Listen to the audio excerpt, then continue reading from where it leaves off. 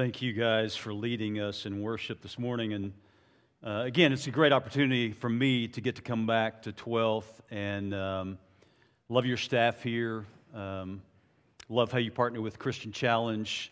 I think as I was talking a minute ago and I told you we had rebranded, I was pointing at my shirt but didn't really say what we'd rebranded to. So if you can't read that from where you're sitting out there, Church Forward is our rebrand for Kansas Nebraska Convention. Again, we are KNCSB still, but you'll hear Church Forward promoted. We've changed our website to that because the church, again, is who we're focusing on. So this morning, as you know, if you've been around this summer, you guys have been doing the Summer Psalm series. And so when Garen asked me to step in, I asked Garen if anybody had or was doing a lament psalm, and he said no, not that he knew of yet. And so I said I would like the opportunity to do that. And so this morning, if you didn't know that we're doing a lament psalm, you may have come thinking, hey, it's going to be a great psalm of praise this morning and exciting and joyful, and now it's going to be a downer. I hope and pray, though, you'll see the value that's found in some of these lament psalms that are found in that Hebrew Scripture text that's so valuable to us. In fact, 1/3 to 1/2 of all of the Psalms are Psalms of lament. So we're going to talk about some of that. We're going to look at Psalm 13. I've intentionally asked our tech guys not to put the text up there. If you can follow on if you have your Bible, but if you don't, or even if you do, I would encourage you just to listen to this text reflectively. Instead of just reading it on the screen, listen as I read Psalm 13. It's not very long, and then we're going to talk about it a little bit, and then we're going to break that down some too. Psalm 13 says this: "How long, Lord, will you forget me forever? How long will you hide your face from me? And how long will I store up anxious concerns within me, agony in my mind every day? How long will my enemy dominate me? Consider me and answer, Lord my God. Restore brightness to my eyes, otherwise I will sleep in death. My enemy will say, I have triumphed over him, and my foes will rejoice because I am shaken. But I have trusted in your faithful love. My heart will rejoice in your deliverance. I will sing to the Lord because he has treated me generously." We're going to keep looking at that text a little bit in depth, but just a little bit of background on some of this understanding of lament. Lament is that passionate expression of grief or despair or hopelessness or even anger. And Psalm 13 is a psalm written by David, and we don't know the circumstances of why he wrote this particular psalm or what surrounds that. That's unknown to us, but we do know David's life. And we do know some of those stories, some of that history of David with Bathsheba and Uriah the Hittite, her husband, and him having him on the front line so he'd be killed, and those kind of things that were lamentable times for David. So we don't know all the circumstances. David never specifically identifies his opponents in this psalm, but what David does do, include in this psalm, is that honest cry of despair and hopelessness. And we know that God said that David's a man after his own heart. And yet David in this circumstance, in this psalm, is crying out to God in despair and hopelessness. We sometimes, as Christ followers, as a church, we sometimes ask similar questions like David is answering, why God, or where are you, God, kind of questions, but we often ask those questions under our breath, afraid to actually voice them out loud. In fact, we thought maybe to publicly question God in this way has been considered in the least irreverent and maybe in the worst even blasphemous. How can we question God? And yet Jesus, who certainly was without sin and was not blasphemous, from the cross quoted a psalm of lament, Psalm 22. Eloi, Eloi, lama sabachthani. My God, why have you forsaken me? If Jesus, without sin, can ask God why, then can't we too? I want to share a couple of personal stories. All of us have stories like this, but I get to do it because I'm up here. A couple of personal stories about my own life and some of those lamentable times from my family when I was growing up. I grew up as an older sister and a younger brother, 2 years apart. My younger brother, my mom and dad were young parents, and they had my sister and then me, and then my younger brother 2 years behind me. And a couple of months or a few months after he was born, my brother developed encephalitis and had permanent brain injury because of that. So my brother, Chuck, was never able to walk or talk. In fact, the physicians indicated that Chuck probably wouldn't live beyond the age of 5, and Chuck ended up living to the age of 7. So my young parents had to bury their 7-year-old child as those very young parents. A lamentable time in their life. My mom and dad were Christ followers, but they were asking why during that time.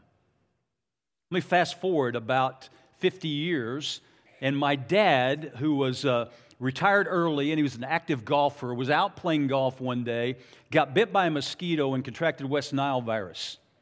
My dad recovered mentally, emotionally, but he was never able to recover physically. And so the last 15 years of my dad's life, he died at the age of 89.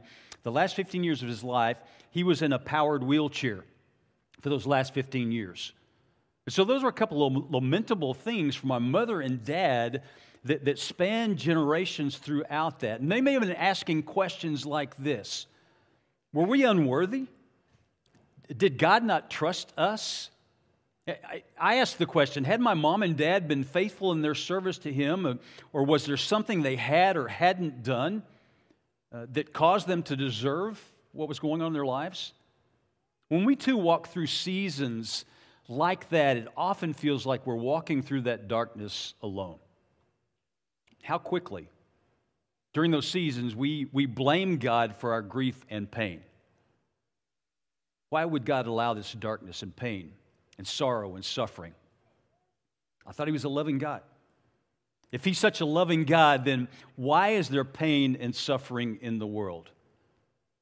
And those questions and assertions that David outlines in Psalm 13 are not really indicative of the character and the presence of God that's been so evident in other areas of our lives. How quickly we too forget that Lord so intimately acquainted with grief is big enough then to handle our grief too. We ask questions like, if God is all-powerful and loving, then why is there evil and suffering in the world? Or we ask questions like, when life is hard, where is God? Or why does God, this is the one that people usually ask if they're asking you about especially as a believer, they ask the question, why does God allow bad things to happen to good people? I'm sure you've had that question before. If God is loving, then why doesn't He stop the suffering?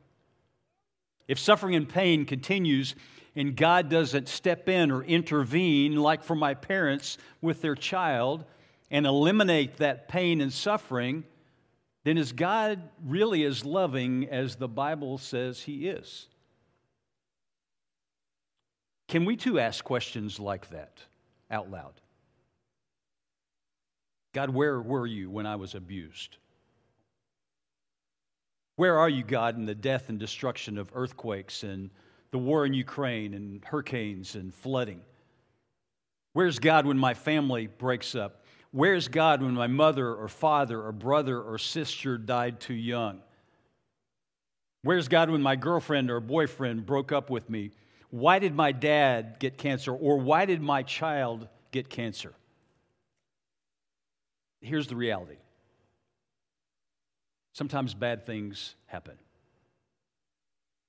Understanding this should cause us to turn toward God instead of away from Him. That's what David was doing. Don't miss this. But because bad things do happen, we also have to realize that in all that season of those bad things happening, God is still good. God is still and always good.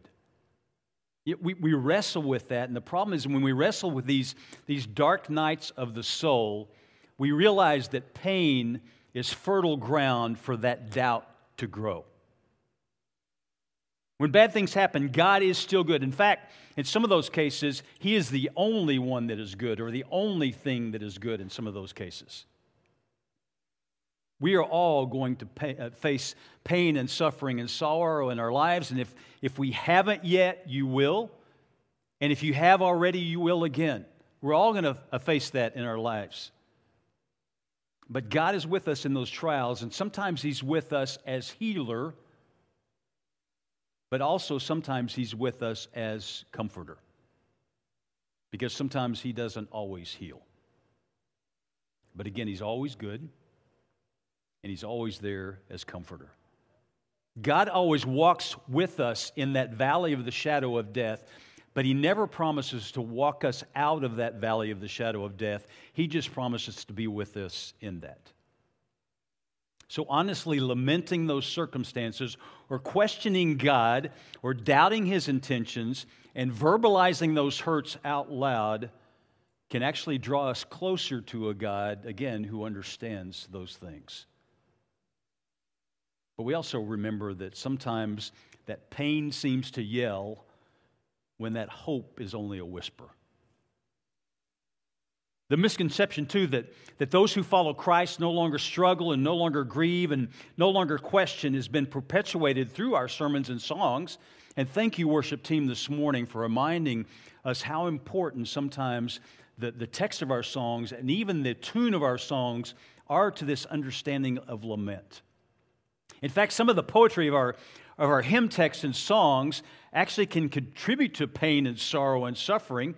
An example, and some of you may not remember this old hymn, but there's an old hymn, Have Faith in God, and the text and tune don't seem to fit up there.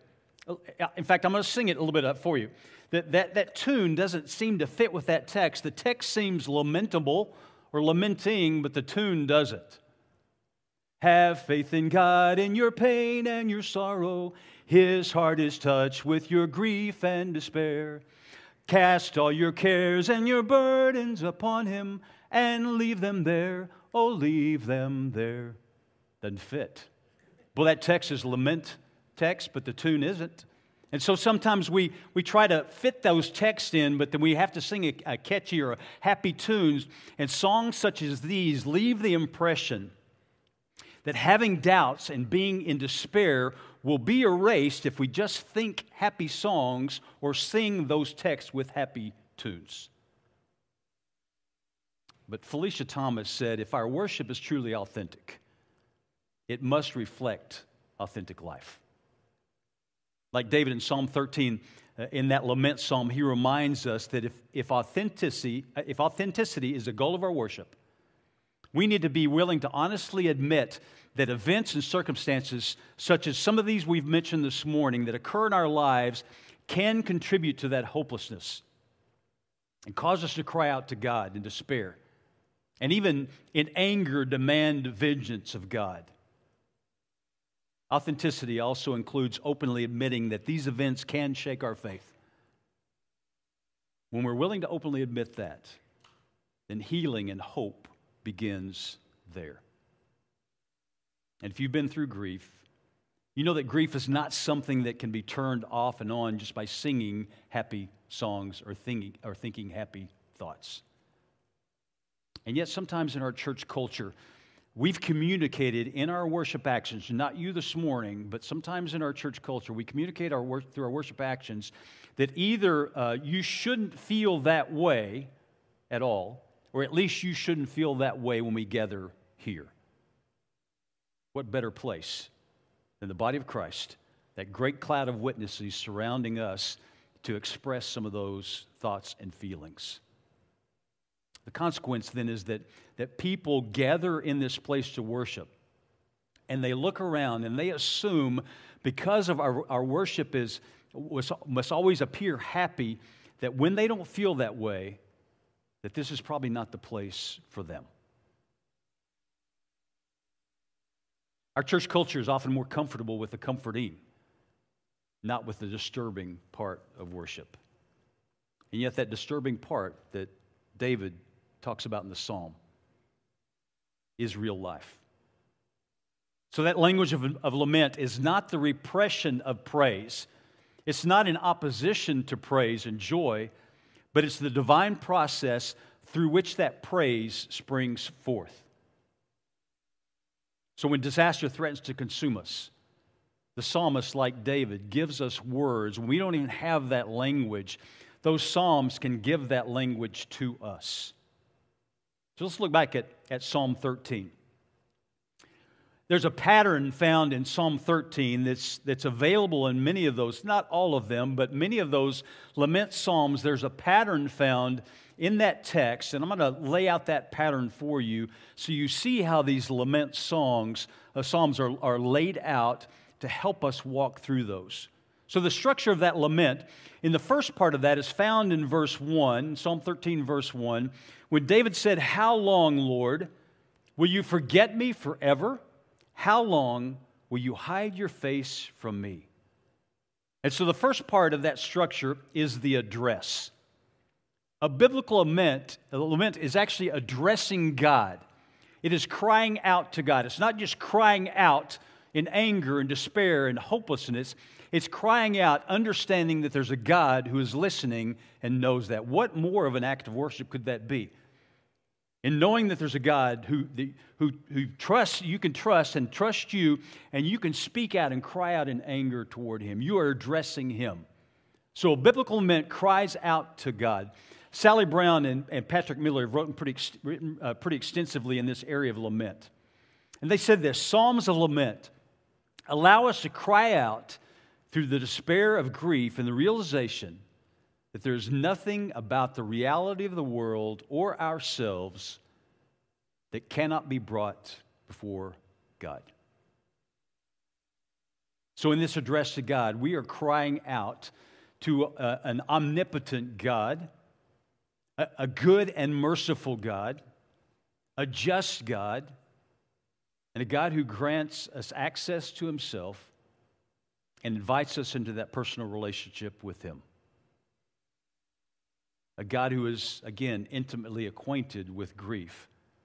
A God who gave His only Son so that we could have this relationship like that with Him. Lament is that healthy, open expression of that pain and complaint and sorrow and suffering and anger. In fact, some of those psalms of lament, if you dig deeply in there, the psalmist who is writing that is actually cursing at God. And God's big enough to handle that. The second part of that structure of lament, we have the first, that's the address. The second is the complaint. A lament honestly and specifically names a situation. It doesn't just cry out to God, but it's actually naming a situation or a circumstance that's painful, that's wrong, or maybe unjust. In other words, it's a circumstance that does not align with God's character. It doesn't seem to align with God's character. And therefore, it does not make sense within God's kingdom. So we're actually naming what that is to God as we're crying out to Him. Look at verses 1 through 4 again. How long, Lord, will you forget me forever? How long will you hide your face from me? And how long will I store up anxious concerns within me? Agony in my mind every day. How long will my enemy dominate me? Consider me and answer, Lord my God. Restore brightness to my eyes, otherwise I will sleep in death. My enemy will say, I have triumphed over him, and my foes will rejoice because I am shaken. David, the psalmist, names those things that he's struggling with. Those enemies. We don't know all the specifics, but we know that somebody is coming after him. And he has no control of that, so he leaves that to God, and he's crying out to God. So lament allows this culture in which we live that previously conditioned ourselves to avoid that public expression of anger. It gives us permission to cry out to God without fear of reprisal. Michael Jenkins reminds us that when we refuse to lament, we effectively deny the faithfulness of God, and we hide our naked lives from God's grace and gaze. The third thing is this. Third part of that structure is the request. So we got the address, we have the complaint, then we have the request.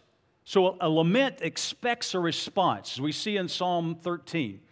It expects an answer from God. It's not just crying out to Him and it expects some kind of response from him. It expects that God will be able to do something about the situation. Now, sometimes if you read through these lament psalms, and this is true of Psalm 13, maybe not as heavily in Psalm 13, but it seems like in some of the lament psalms that the psalmist is actually demanding something from God. Not just asking, God, could you please do this, but actually demanding of God. It's actually the psalmist's essential heart-rending cry, God, do something. God, I can't do this on my own. Only you can do this. Do something. Now, those of you who are parents, your children have cried out to you in a similar way. Remember those times when your kids were frightened and something had scared them. They were frightened and they cried out to you, Mommy, Daddy, help me. This is this understanding of this crying out to God and expecting a response. And it was not a demand from your kids.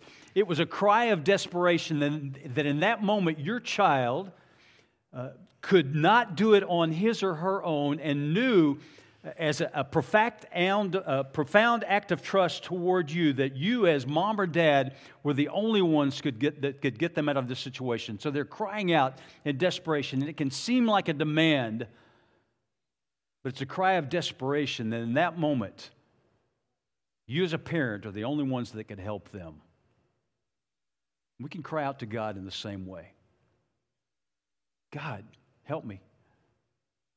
I can't do this on my own. I trust you. These things are ruining my life and my family. I have no hope. God, where are you? God, help me. Verse 3 says, consider me and answer, Lord my God, and restore brightness to my eyes. It sounds a little demanding. But it's actually just, Father, help me. And that's a request of desperation, but it's also an act of worship. The fourth and final is this. We've had the address and the complaint in Psalm 13, and then the request, and then we come to that expression of thanksgiving and trust. Lament generally includes, there are some cases where it doesn't, but here's my understanding and belief of some of those lament psalms that are called imprecatory psalms, or those that don't resolve to this side of thanksgiving, is sometimes the psalmist has not gotten there yet. And so in many of these psalms, and this is true of Psalm 13, there's an expression of thanksgiving and trust at the end of that psalm. They're not always included, but it's that expression of trust, and sometimes it's woven through the complaint and the request, and at other times it concludes that psalm with almost a jarring note of praise on the backside. So it goes to this crying out to God, God, God, God, where are you? Why aren't you showing up? And then it lands on, thanks God, I trust in you. I want to talk about that in just a second, but let me read verses 5 and 6 again, because it seems almost jarring sometimes, but listen to verse 5 and 6. Because he's just been crying out to God, and my enemy is going to say, I've triumphed over him, and my foes will rejoice because I'm shaken. Then verse 5, but I have trusted in your faithful love. My heart will rejoice in your deliverance. I will sing to the Lord because he has treated me generously. This seems like a sharp divide from him crying out to God, and now he's saying to God, but I trust in you. But to understand biblical lament properly, we must acknowledge that the expression of trust in these lament psalms, with all its praise and joy, is actually part of that lament. They're not two separate things. It's not lament and then, but God, and I trust you, God. It's all part of the same language. The turning point in Psalm 13 is just the word but. He's been crying out to God, and then he says, but I trust in you. But I have trusted. Some lament psalms may take that turn with but God or but thou, O Lord. Sometimes that language is used in those lament psalms. But here's the key point of this understanding. biblical lament begins and ends with God. It begins in crying out to God and ends then in trusting and thanking and praising God because He knows better than we do what we need. Biblical lament, then, it's an honest cry to God who is powerful and good and just. It's a cry that expects an answer from God and therefore results in hope and trust and joy rather than despair. Now, here's something I don't want you to miss about this last part of that but God part, or the I trust in you part. And this is where I was going to talk about the Psalms that don't actually resolve at that place. What we don't know from this psalm and other psalms, lament psalms like this, is how long it took the psalmist to get from God, where are you, to but I trust in you. We read it as if it's just immediate. It could have been years. We don't know that story of what caused that in David's life and how he's able to come to, when it was recorded, it was written down literally. But we don't know how long it took to get to that place. So it's possible that some of the psalmists, as they're writing those lament psalms, haven't gotten there yet as they're writing those down. And there's a tendency for those of us who are not going through a grieving process or a dark time to have the attitude that others just need to pull themselves together and get over it. That if they would just pray more and read God's Word more, it would be a quicker process. And however, that timeline is not a formula. It's usually those of us who have never been through that kind of season that want to rush it.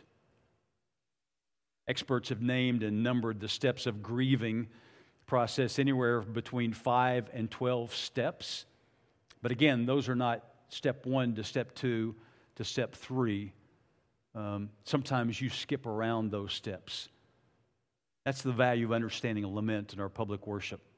It gives assurance to those who are struggling that though we may not understand completely what you are going through, those of us that are not going through that, though we may not understand completely what you're going through, we as a church support you, walk through that with you, as that great cloud of witnesses that surround you.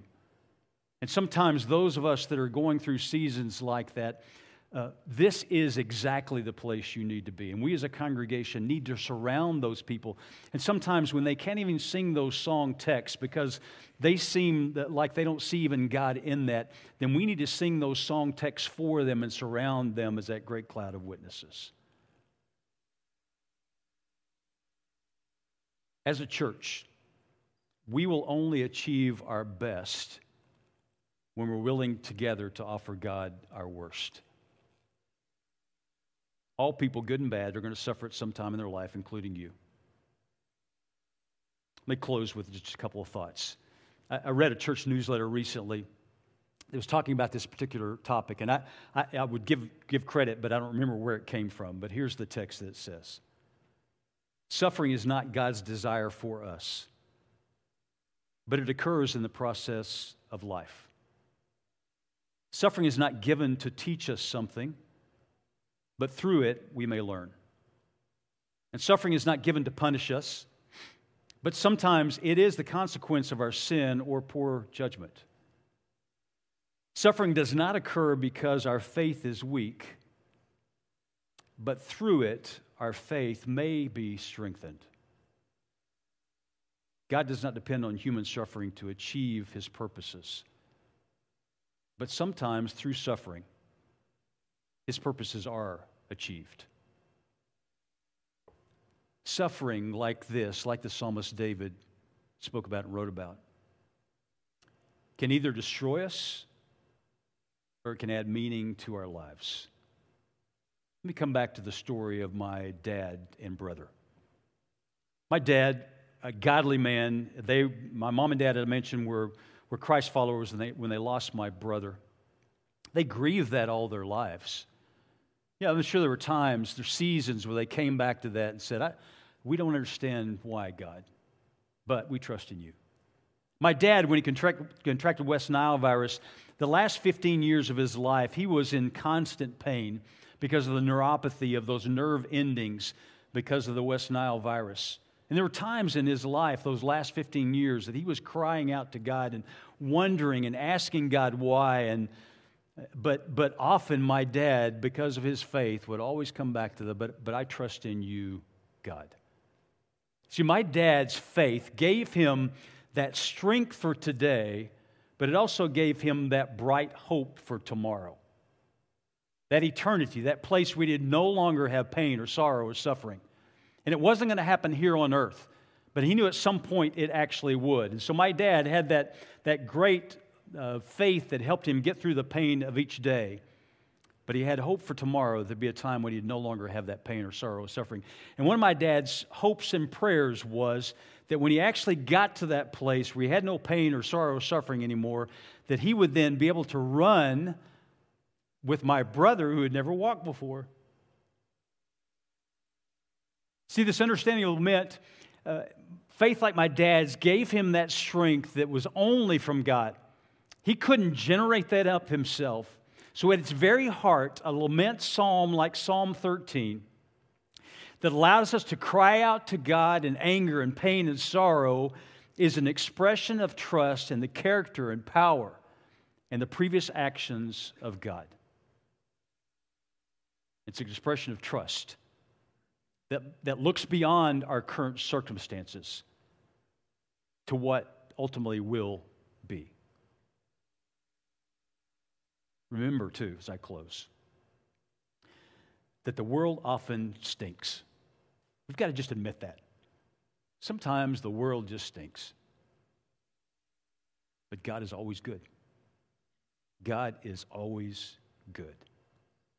He is a God who is big enough and good enough to handle our anger and pain, sorrow, suffering, hopelessness.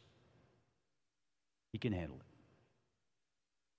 So cry out to Him, and He'll hear your voice. Let's pray together.